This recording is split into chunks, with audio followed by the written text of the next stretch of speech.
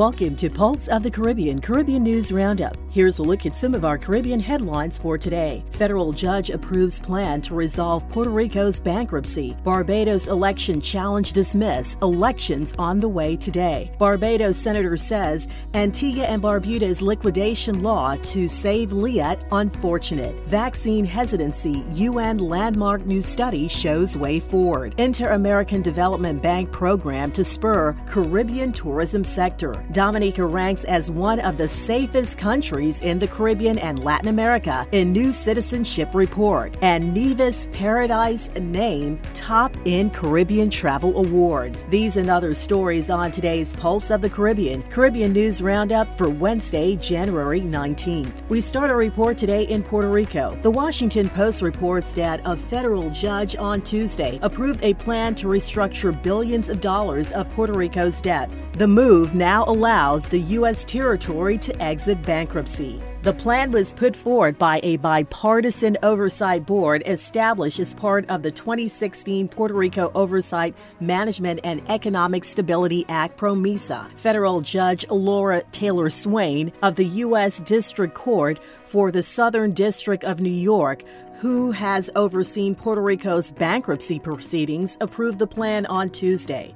The restructuring reduces $33 billion of the territory's debt by 80%, according to the Financial Oversight and Management Board for Puerto Rico, whose 7 members are presidential appointees. Puerto Rico entered bankruptcy with more than $72 billion in debt, with an additional $55 billion owed in underfunded pensions. Under pressure from civil service unions, the board agreed in October to remove cuts to pension plans from the restructuring agreement. Puerto Rico Governor Pedro Pierluisi, in a statement on Twitter, said that the plan represents a great step for the economic recovery of our island. Though the plan was not perfect, he said it is very good for Puerto Rico. The restructuring would allow Puerto Rico to start paying back its debts and is likely to lower the territory's financial costs. But it will also require budget cuts, much to the disapproval of the board's critics. According to the article, the plan will put a plug on the ballooning legal fees racked up by the bankruptcy proceedings. Barbados Today reports that the January 19 general elections in Barbados is on. High Court Judge Madam Justice Cicely Chase on Tuesday evening dismissed the application to call off the election. She ruled that the court had no jurisdiction to hear the matter. Philip Catlin of the Barbados Sovereign Party had filed the application on the grounds that the exclusion of COVID-19 positive individuals from the election breaches Section 6 of the Representation of the People Act, which enshrines the right of eligible residents and citizens to vote. Barbados Today also reports that today's Wednesday, January 19 general election got off to a smooth start across Barbados at 6 a.m. Approximately 266,330 people, just over 92% of Barbadian population, is registered to vote in the poll.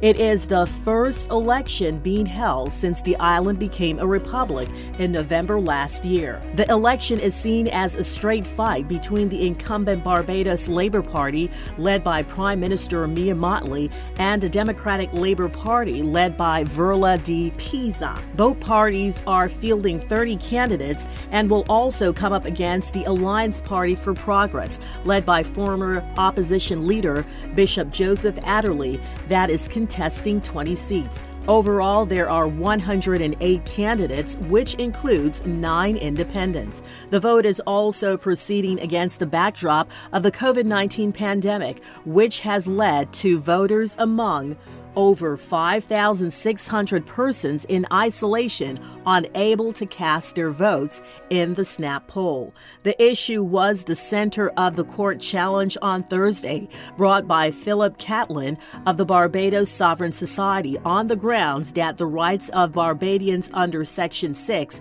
of the Representation of the People Act were being trampled. He also accused President Dame Sandra Mason of acting unreasonably notably when she accepted Prime Minister Mia Mottley's request for an election in circumstances where thousands of people could be disenfranchised. The Antigua Observer reports that Barbados government officials believe that the handling of severance pay to former Liat employees could be better following Antigua and Barbuda's move to change the country's law in a bid to save the airline in 2020. Senator Lisa Cummings of Barbados Labour Party has called this move unfortunate as she believes that it complicated the issue of severance for former employees. A statement issued by the Cabinet of Antigua and Barbuda explained that under the amended legislation, firms that find themselves in trouble may now apply to the court for protection from their creditors rather than being compelled to liquidate, as was the only option available to owners and creditors before the passage of the law. However, Cummings said that the Mia Mottley-led administration is remaining committed to labor practices in which companies should be held to task to pay people who are owed severance pay. It was unfortunate that the legislation was changed in Antigua that created a bit of a challenge for the employees of Liat to be able to get their monies if there were any future difficulties with the company, and it is on that basis we look at the people that were genuinely involved and affected, Cummings said on Observer AM. Cummings revealed that talks among herself and Barbadians who are former Liat pilots have occurred, and she shared her view that a company's internal affairs should not affect its ability to give severance pay. Prime Minister Gaston Brown, who commented during the Liat discussion with Lisa Cummings, said that placing Liat into administration does not change the status on any severance liability that may be payable. He wants the Barbados Labour Party to address if Barbados will provide a severance offer to workers commensurate with their shareholding. Now Grenada reports that the United Nations Resident Coordinator for Barbados and the Eastern Caribbean, Didier Tribuc, said, "We now have high-quality information on how to tackle the vexed question of vaccine hesitancy, and we must use it wisely."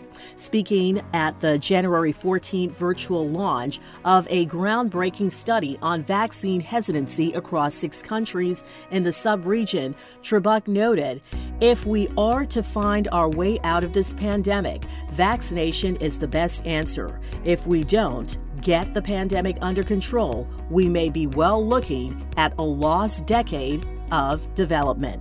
More than 5,000 people were interviewed for the study across Barbados, Dominica, Grenada, St. Lucia, St. Vincent and the Grenadines, and Trinidad and Tobago, commissioned by UNICEF, funded by USAID, and conducted by the Caribbean Development Research Services, Inc.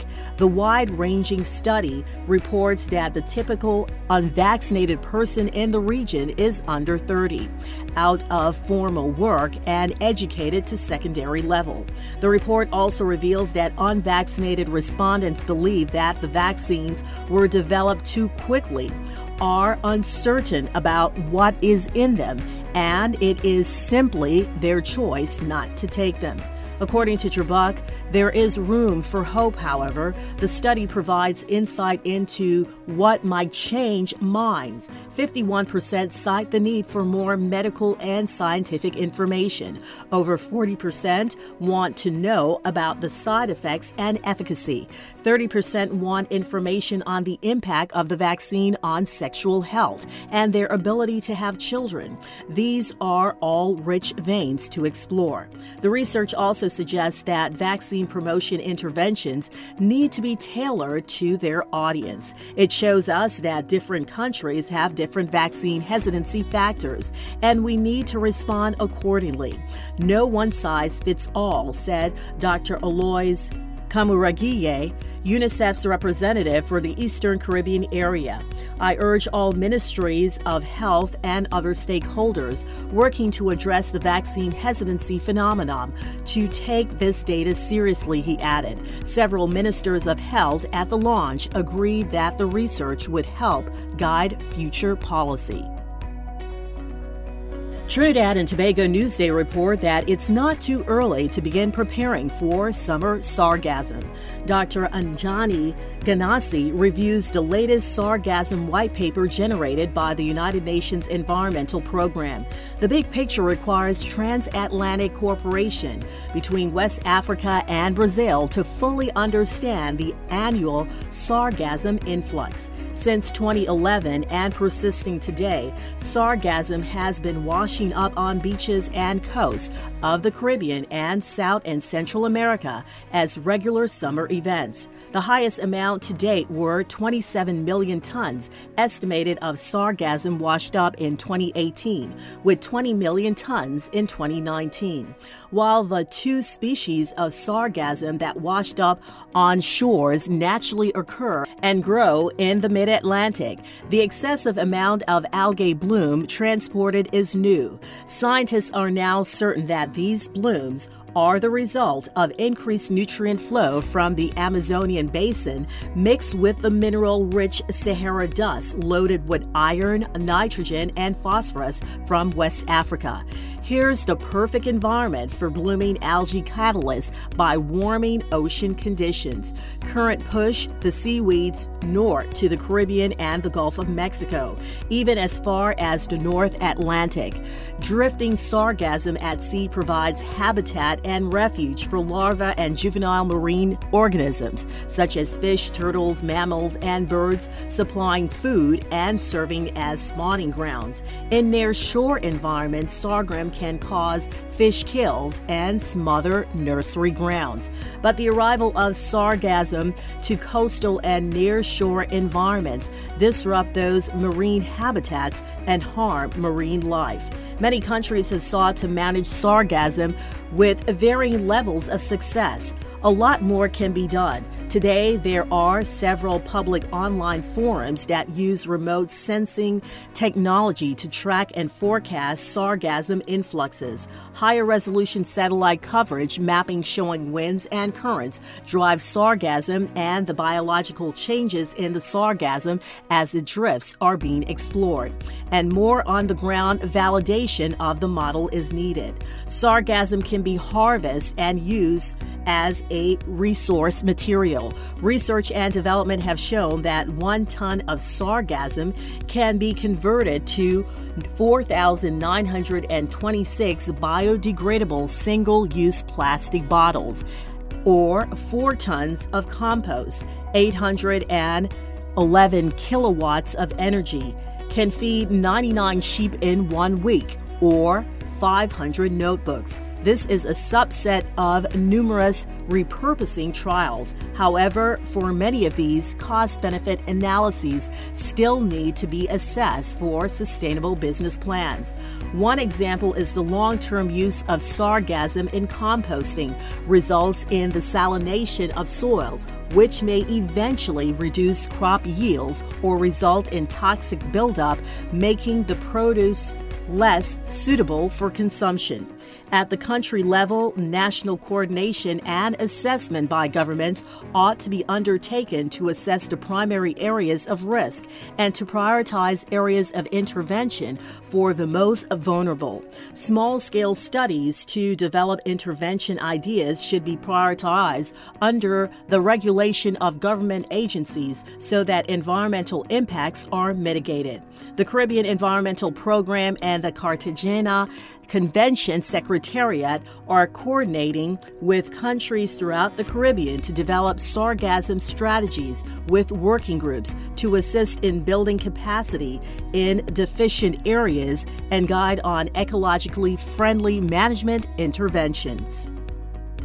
The St. Kitts Nevis Observer reports that a program to help in the technological transformation of tourist destinations in the Caribbean and Latin America has been launched by the Inter-American Development Bank.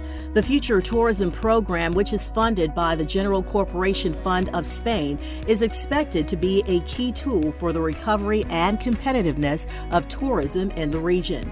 The Inter-American Development Bank says the Future Tourism Program opens a regional call inviting tourist destinations to benefit from a diagnosis of their level of technological maturity, to develop a detailed action plan and pre-investment agreement with public and private sector stakeholders. Data released by the World Travel and Tourism Council shows that Latin America and the Caribbean is one of the regions where the tourism sector has had greatest expansion, generating 10% of the gross domestic product and 9% of employment in 2019. But the Inter-American Development Bank says the crisis generated by the COVID-19 pandemic has affected the sector notably, producing a 50% contraction of regional tourism GDP in 2020. The Washington-based financial institution said, in this context, the revitalization of regional tourism is articulated as an essential step toward the recovery and adoption of new technologies as the necessary engine of this process. The organization also notes that the Sustainable Development Goals consider new technologies as a basis element towards inclusion, sustainability, competitiveness, and economic development. The Inter-America Development Bank says all of its 26 member countries, including those in the Caribbean, namely Jamaica, the Bahamas, Barbados, Belize, Guyana, Haiti, Suriname, and Trinidad and Tobago, are being invited to submit proposals before March 30th.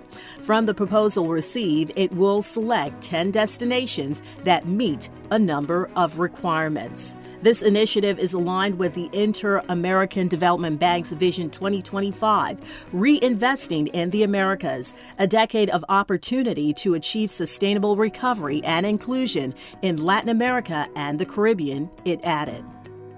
PR Newswire reports that the Commonwealth of Dominica has been crowned as one of the safest places in the Caribbean and Latin America in a new one-of-a-kind report by the world's leading government advisory and marketing firms, CS Global Partners. The World Citizenship Report, utilizing data from the Global Peace Index 2021 and World Governance Indicators, ranked the Nature Island third in the region with a score of 77.3, bringing it to the 33rd safest place in the international arena. In the Caribbean, Dominica followed Uruguay's safety and security score of 82 and Costa Rica's 79. Iceland, New Zealand, and Switzerland ranked top globally, while economic giants like France, the United States, and the United Arab Emirates trailed much further behind Dominica. The report acknowledged recent weather storms in the Caribbean, but gave Dominica a high standing due to the authorities prioritizing the rapidly developing climate-resilient infrastructure on the island. The region has also placed emphasis on physical safety, rule of law, and political stability. Most importantly, Dominica ranks high in categories like voice and accountability, where citizens feel empowered to hold leaders accountable to their demands and needs, the report stated. The World Citizenship Report also offers well-rounded insight into the minds of global citizens and investors worldwide through over 500 interviews by factoring in their top 5 priorities: safety and security, quality of life, economic opportunity, global mobility, and financial freedom. Overall, thanks to lucrative opportunities that appeal to business people and families throughout Dominica's Citizenship by Investment program, the World Citizenship Report placed Dominica in the top 30% of 188 of the world's jurisdictions. And finally, the St. Kitts Nevis Observer reports that Paradise Beach Resort has been named Best Resort Villa of the Year in 2021 Caribbean World Travel and Living Awards. The luxurious resort on the western shore of Nevis features a collection of 8 secluded villas and 5 beach houses. Each villa has private pools and kitchens, ideal for small or large groups of friends and corporate retreats. Chief Executive Officer of the Nevis Tourism Authority said, "We are delighted to see Paradise Beach Resort recognized as the best in class in the Caribbean when it comes to villas. Their luxury villas and beach houses perfectly showcase just how exquisite a trip to Nevis can be." Nevis was also shortlisted in the Best Wedding Island, Best Honeymoon Island, and Best Gulf Island categories. In its 27th year, the Caribbean World Travel and Living Awards celebrates the best that the Caribbean has to offer, while highlighting hotels, resorts, islands, and industry personnel that have exceeded expectations over the last year. This has been your Pulse of the Caribbean News Roundup for Wednesday, January 19th. I'm Keisha Wallace, thanking you for choosing Pulse of the Caribbean News Roundup as your source for Caribbean-centered news right here Monday through Friday. Be sure to spread the word to family, friends, and associates. For more Caribbean news stories and information, visit us online at pulseofthecaribbean.com and be sure to like and follow us on Facebook, now Meta.